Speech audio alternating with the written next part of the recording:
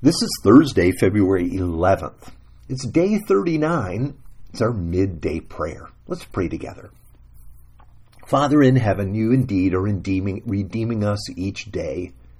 Help us to see our need so that we might rejoice in your salvation.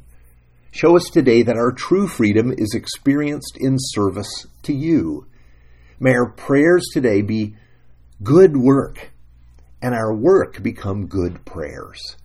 May our tables thrive with the life that comes from being together, from sharing life. Reveal to us the beauty of being together and the joy also of times of solitude with you as well. In the name of Jesus we pray.